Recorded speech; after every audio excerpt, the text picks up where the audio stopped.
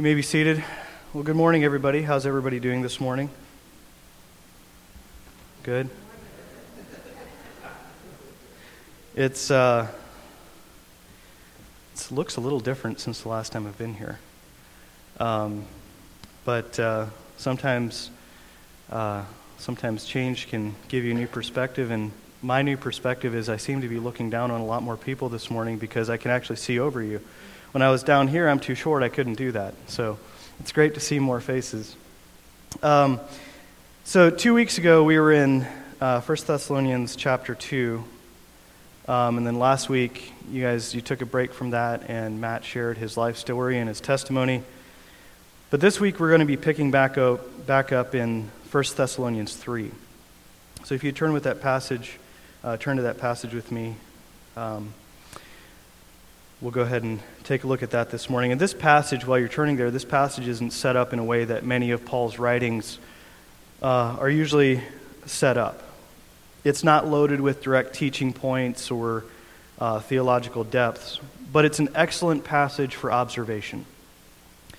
And from those observations, we can draw a lot of rich and practical truths to apply to our lives. So that's what I would like to take away this morning, is just some simple observations that we can apply to our lives as it applies to ministry. I don't intend to keep you here very long today, and I'm just hoping that it can be a blessing for you. And the other thing about observing and applying what we've seen in Paul's life is we can follow his instruction to imitate me as I imitate God. So let's read this morning, if you're ready, 1 Thessalonians 3. Therefore, when we could bear it no longer, we were willing to be left behind at Athens alone. And we sent Timothy, our brother, and God's co-worker in the gospel of Christ, to establish and exhort you in your faith, so that no one may be moved by these afflictions. For you yourselves know that we were destined for this. For when we were with you, we kept telling you beforehand that we were to suffer affliction, just as it has come to pass, and just as you know. For this reason, when I could bear it no longer, I sent to learn about your faith, for fear that somehow the tempter had tempted you, and our labor would be in vain. But now that Timothy has come back to us from you, and has brought us the good news of your faith and love, and reported that you always remember us kindly, and long to see us as we long to see you. For this reason, brothers, in all our distress and affliction, we have been comforted about you through your faith. For now we live, if you are standing fast in the Lord. For what thanksgiving can we return to God for you, for all the joy that we feel for your sake before our God, as we pray most earnestly night and day that we may see you face to face and supply what is lacking in your faith. Now may our God and Father himself and our Lord Jesus direct our way to you, and may the Lord make you increase and abound in love for one another and for all, as we do for you, so that he may establish your hearts blameless in holiness before our God and Father at the coming of our Lord Jesus with all his saints. Let's pray one more time. Father, we thank you for this word. We thank you for the truths that we can learn from it, Father. I just ask that you'd open up our hearts so that we can see what you'd have us to see, Father, and that we may be able to apply what you'd have us to apply. We just ask this in your name. Amen. So today, as we walk through the chapter, I'm just going to be making some comments and drawing some things out along the way. But as we do this, I want you to think about this from Paul's perspective. And that is the perspective of a minister and his sense of duty and his burden for those that he ministers to. We'll see that he has this immense burden for them and their spiritual well-being, and his desire to help them along. This is an excellent picture of a discipleship mindset. And so I want to learn from the apostles' actions in this passage and hopefully be able to apply them to my life, and hopefully you're able to apply them to yours. But if we back up just a little bit at the end of chapter 2, it's kind of an unfortunate chapter split between 2 and 3. But if we back up a little bit, we see that Paul really, really wants to go see the Thessalonian church. But he couldn't due to the very same persecution that had driven him away from them in the first place. And I just want to be clear, at some point today, I'm probably going to say the Ephesian church or the Corinthian church. I don't know why. But every time as I was studying and as I was typing up notes, I kept finding myself typing in Ephesian church instead of Thessalonian church. So if I do that, please forgive me. I ask for your grace. I will be intending to say the Thessalonian church. But we know that this persecution that drove Paul away from them, we know that Paul was no stranger to persecution. He was I like to call it a prolific proclaimer of the gospel. He was very well known, and he was probably, maybe the most notorious of the apostles, if I can describe him that way. He was a marked man, and his tremendous ability to present the message of the gospel, you combine that with how quickly and deftly he's able to see arguments coming, and he's able to circumvent the arguments, he's able to diffuse the arguments that are brought against him and against the message of the gospel, both from Gentiles, but often more so from the Jews. So he's able to proclaim the message, he's able to defend it, and then take on top of that, he was a Pharisee. He was one of these hunters of the early church before he was converted. And, anytime you have somebody that's in that kind of position who switches sides, that old side's going to be gunning for them extra hard. So Paul is a marked man, no stranger to persecution. And that really raises his profile. So if you wanted to go somewhere and preach the gospel, there's likely people that are watching for him, ready to bring the persecution, ready to chase him out of town. They're not going to sit idly by. Yet we know that Paul was not moved by those trials. He was not moved by the persecution. And it was only by God's mercy that his life wasn't taken up to this point. In Corinthians 4, 9 through 13, he describes some of this. And I want you to just really listen to how he's describing his life. For I think that God has exhibited us, apostles, as last of all, like men sentenced to death, because we have become a spectacle to the world, to angels and to men. We are fools for Christ's sake, but you are wise in Christ. We are weak, but you are strong. You are held in honor, but we in disrepute. To the present hour we hunger and thirst. We are poorly dressed and buffeted and homeless, and we labor, working with our hands. When reviled, we bless. When persecuted, we endure. When slandered, we entreat. We have become and are still like the scum of the world, the refuse of all things. That's pretty hardcore when you think of the life that Paul lived in the pursuit of proclaiming the gospel. So he's no stranger to enduring persecution. And he very clearly in 2 Timothy 2:10 states the reason that he's willing to endure these trials, this persecution. He says, "Therefore, I endure everything for the sake of the elect, that they also may obtain the salvation that is in Christ Jesus with eternal glory." And here is the heart of Paul's drive, the heart of his burden. Excuse me. He does it for the sake of God's people, for the elect. He does it that they may be able to find freedom in Christ, that they have that future hope that Paul has as well. And this burden for his brothers and sisters in Christ is not just for their physical well-being, but more importantly, it's for steadfastness in their faith. And this really causes a desire for him to see them, because he's got this strong burden. How are they doing? Are they still faithful? And Paul, he said he could endure all things for the sake of the gospel. But in this passage, we see the one thing he could not endure was not knowing how the Thessalonian church was, if their faith had endured. It wasn't a physical torment, but that emotional torment of wanting to know, are they okay? Have they remained faithful? It was a crushing burden on him. And this is why Paul ends up sending Timothy in his place, so that Timothy could minister to them and encourage them to remain faithful despite their persecution and their afflictions. And this relationship between Paul and the Thessalonian church is one of brothers and sisters in Christ. But beyond that, it's a relationship of a teacher and his disciples. And Paul, he's brought them the good news of the gospel. He has walked with them.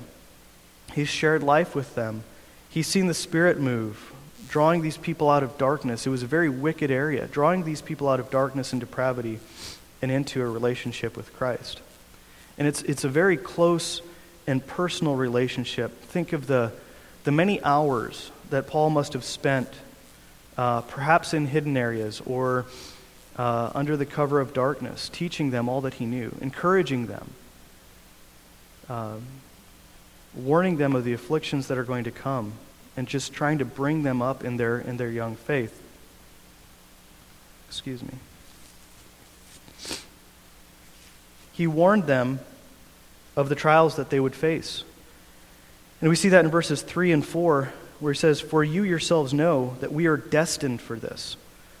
For when we were with you, we kept telling you beforehand that you were to suffer affliction, just as it has come to pass, and just as you know."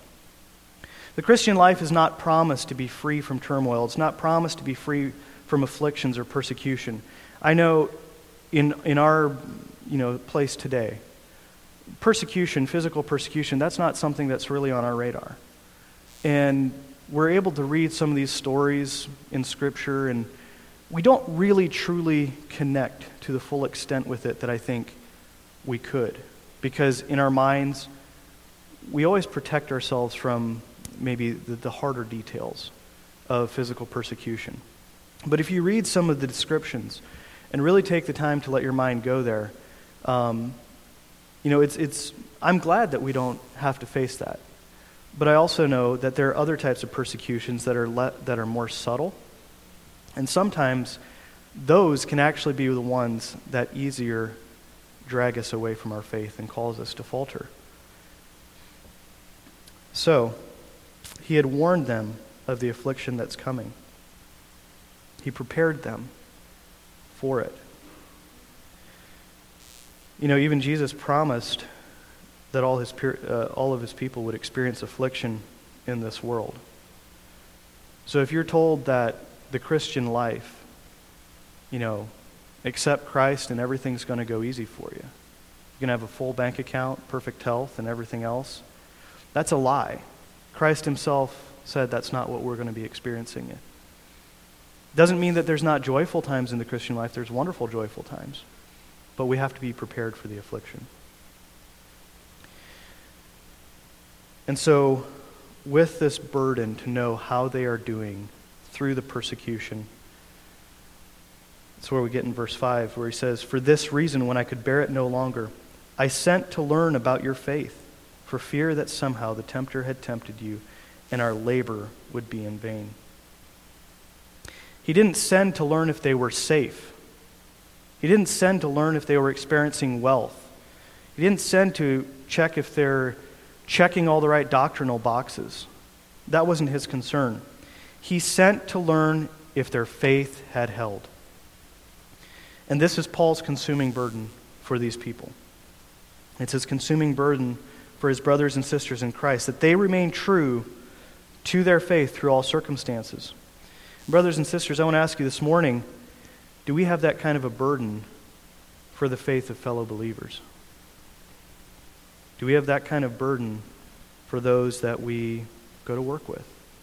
Do we have that kind of burden for those that are in our families? Like, whoever it may be, do we have that burden? A burden that is so great that we are willing to endure hardship for the sake of others. A burden so strong that not knowing somebody's status in the faith causes us a weight and a burden that we cannot endure. Now we're at kind of a transition point in the chapter. We've seen this great weight that Paul has on him, this wanting to know. And now we're about to see the response. But for a moment, I want to just sit in a state of suspense. I thought of all kinds of analogies, and I couldn't find any that were perfect. So bear with me on this. But you know that today technology allows us to so easily communicate with anyone around the world, pretty much. We may know somebody that lives on the other side of the world, or perhaps a missionary that's in a remote area. And let's say they're traveling. We know that they're not in a very safe environment or anything like that. Or if we just want to know what's up, it's pretty easy. We can probably make a phone call, probably have a satellite phone, or we can type out a quick email or text message, something of that nature. And even from the most remote environments, you can assume that you're not going to have to wait too long to hear back, maybe a couple days at most. That's not the case in this situation. He can't just quick pull up Facebook and send a message or do a post, hey, praying for you, people in Thessalonica, keep your faith strong. It's not how it works. Somebody has to physically go there, physically report back, and that takes time. But imagine if somebody that you love was going to be spending quite a bit of time away from you. And you know that the environment, or perhaps even the journey to get there, is not safe. It's doable, but it's not safe. Until you hear back from them, you're going to be on edge. You're going to be burdened. You're going to have a weight. I know even for myself, I was remembering was it a year or so ago when my wife and daughter flew down to South Carolina to be down there for about a week with her sister. When they were in that plane and they were flying down and I couldn't contact them, I had a weight on myself. I had a burden. Not only for their safety, but more or less for my wife's sanity, because it was the first time that my young daughter had flown, and I had no clue how that was going to go. But I had a weight. And when I found out that they're landed, they're fine, it took that away from me. But this is where Paul is right now. He's anxious. He wants to hear back. But then the word finally comes back. And Paul goes from anxious wondering to a joyful response. And we see that in verses 6 and 7. But now that Timothy has come to us from you and has brought us the good news of your faith and love, and reported that you always remember us kindly and long to see us as we long to see you. For this reason, brothers, in all of our distress and affliction, we have been comforted about you through your faith. What a joy to finally hear back. They are strong in their faith and love. All this worry, it wasn't necessary. They've remained true. This news is so powerful that despite the afflictions Paul is facing, this news of a strong faith, it served as a comfort that was even stronger than the persecution, even stronger than the afflictions, to the extent that Paul said, with this knowledge, now we live. Now we live if you are standing fast in the Lord.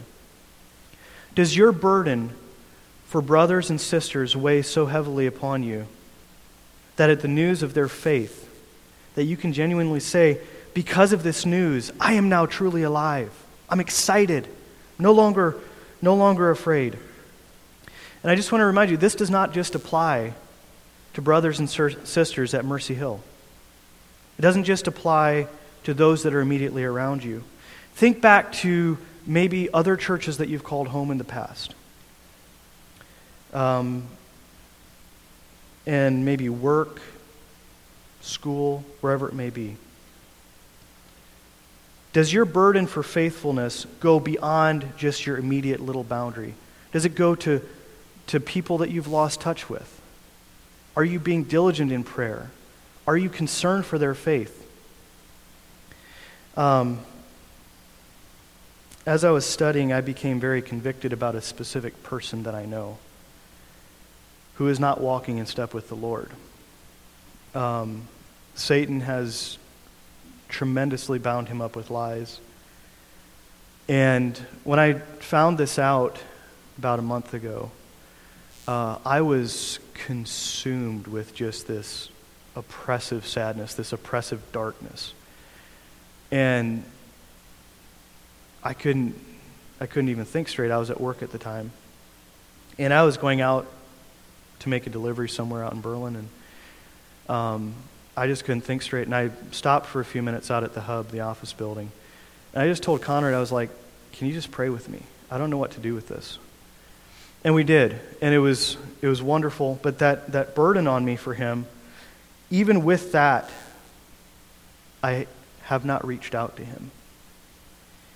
And I justified not reaching out because I said, he knows where I stand.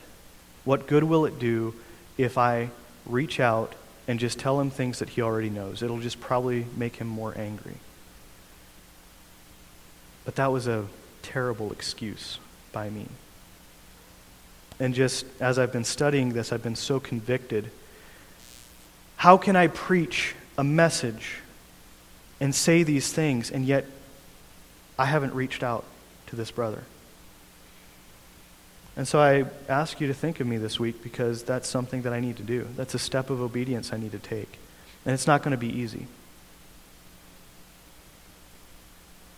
But we should feel a tremendous burden when we see people walking a path that they shouldn't.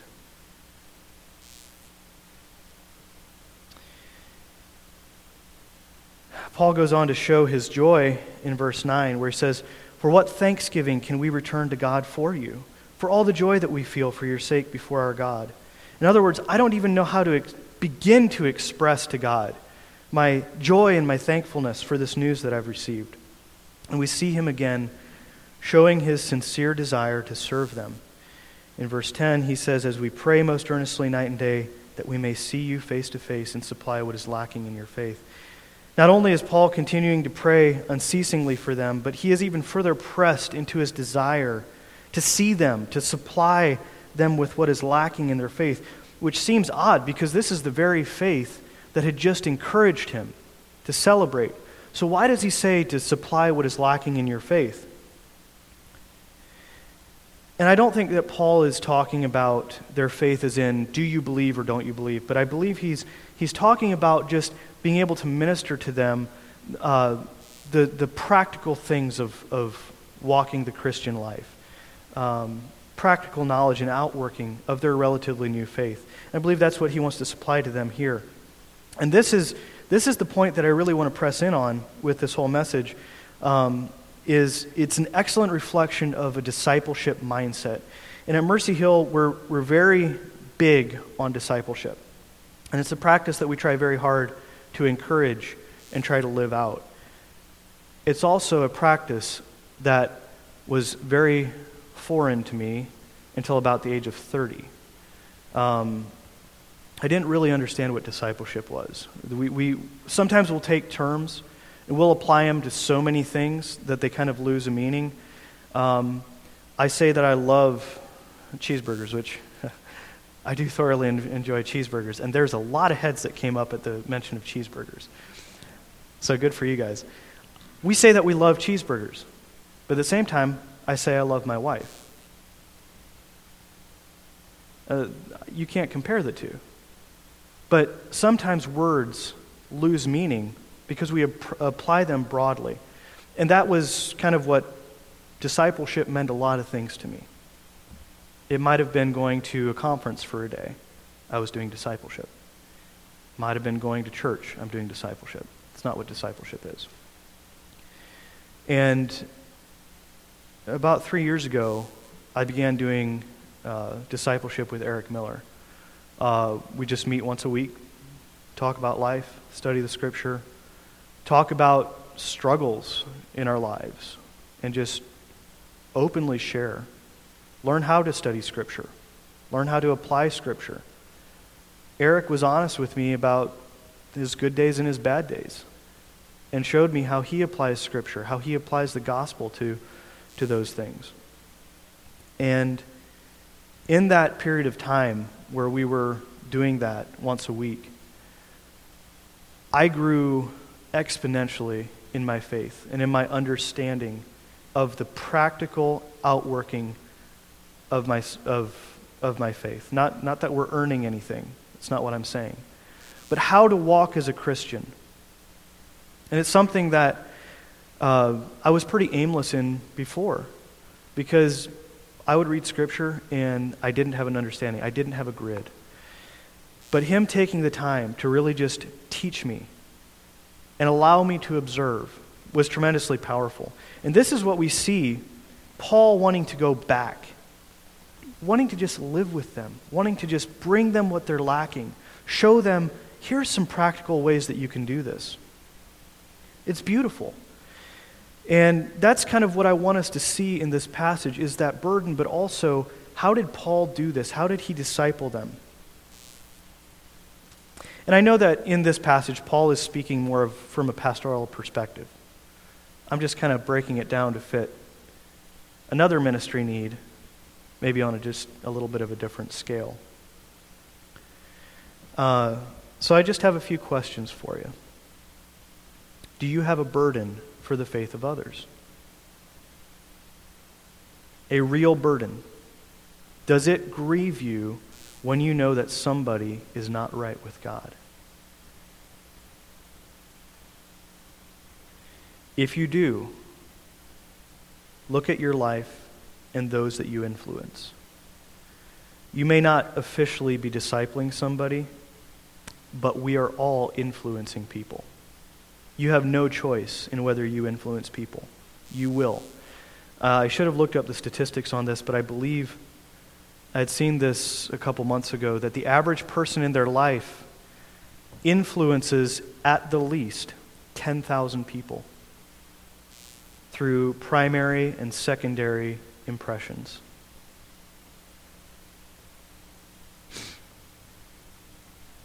And those relationships that you're influencing, are you more concerned with their physical well-being or their spiritual well-being? It's fine to be concerned with people's physical well-being. It's good. But what breaks your heart the most? When somebody is in physical pain or if they're not walking right with God? This earth is temporary. We can endure pain. We can endure suffering. We cannot endure the wrath that is to come. And so we should have that burden for all of those in our lives. If you don't have this burden, ask yourself why not. If you've been rescued, you should be concerned for those who aren't. And I would like for you to imagine for a moment that you and a group of friends go on a hiking trip. And you're hiking up a mountain, you bit off a bit more than you can chew, and you get stuck on a ledge, right? It's snowy, it's windy, there's no chance for survival, you're going to die. And all of a sudden, out of nowhere, this helicopter hovers over top of you, a basket comes down, you get up in the helicopter, you're the first one up there, and you're like, okay guys, great, I'm safe, let's leave the others, let's go back to base. I'm okay, that's all that matters. No. That's not the response. When you have been saved out of certain doom, out of certain death, your response is not just, okay, I'm good. Your response is, we do everything that we can to get the others out of that same situation.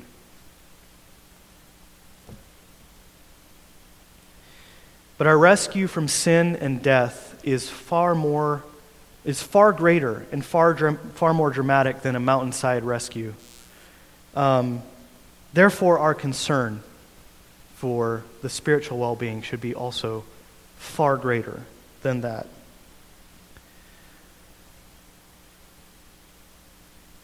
And next thing I want to look at here is, if you have that burden, then you are called to minister to people in some way in your life. And so I just want to look at this chapter. What did we see about Paul's ministry?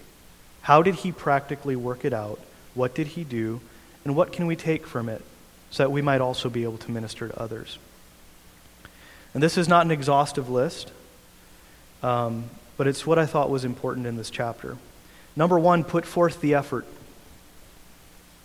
Paul spoke about their work and the concern that it would be in vain.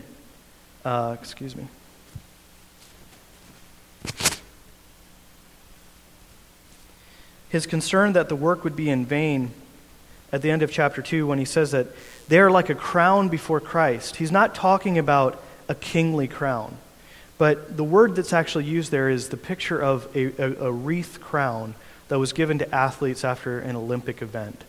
And these are crowns, these trophies, I guess is what we'd now, or medals is what we'd have nowadays.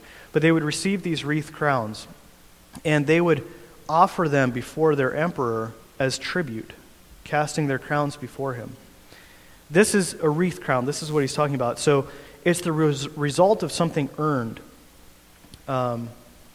But to receive that crown, you must train, you must run, you must put in the effort. It's not a sideline job. You must be in the race, despite trials and difficulties that may come up. You must put forth the effort to be there for those that you're attempting to minister to. Put forth that effort. Number 2 is be present. Paul had a strong desire to be present among them, to share in their lives, and even when he couldn't, he sent Timothy to stand in. And we can't just do this remotely. We can't just send out a text occasionally and say, hey, how are you doing? Cool. Great. Well, I've ministered to you. No, that's not what it is. It's great to send people a text and see how they're doing. But this is real, one-on-one, time spent together, taking time to understand what is going on in somebody's life, what they're dealing with, and then ministering to them with the gospel from that. Number 3, be truthful in your teaching.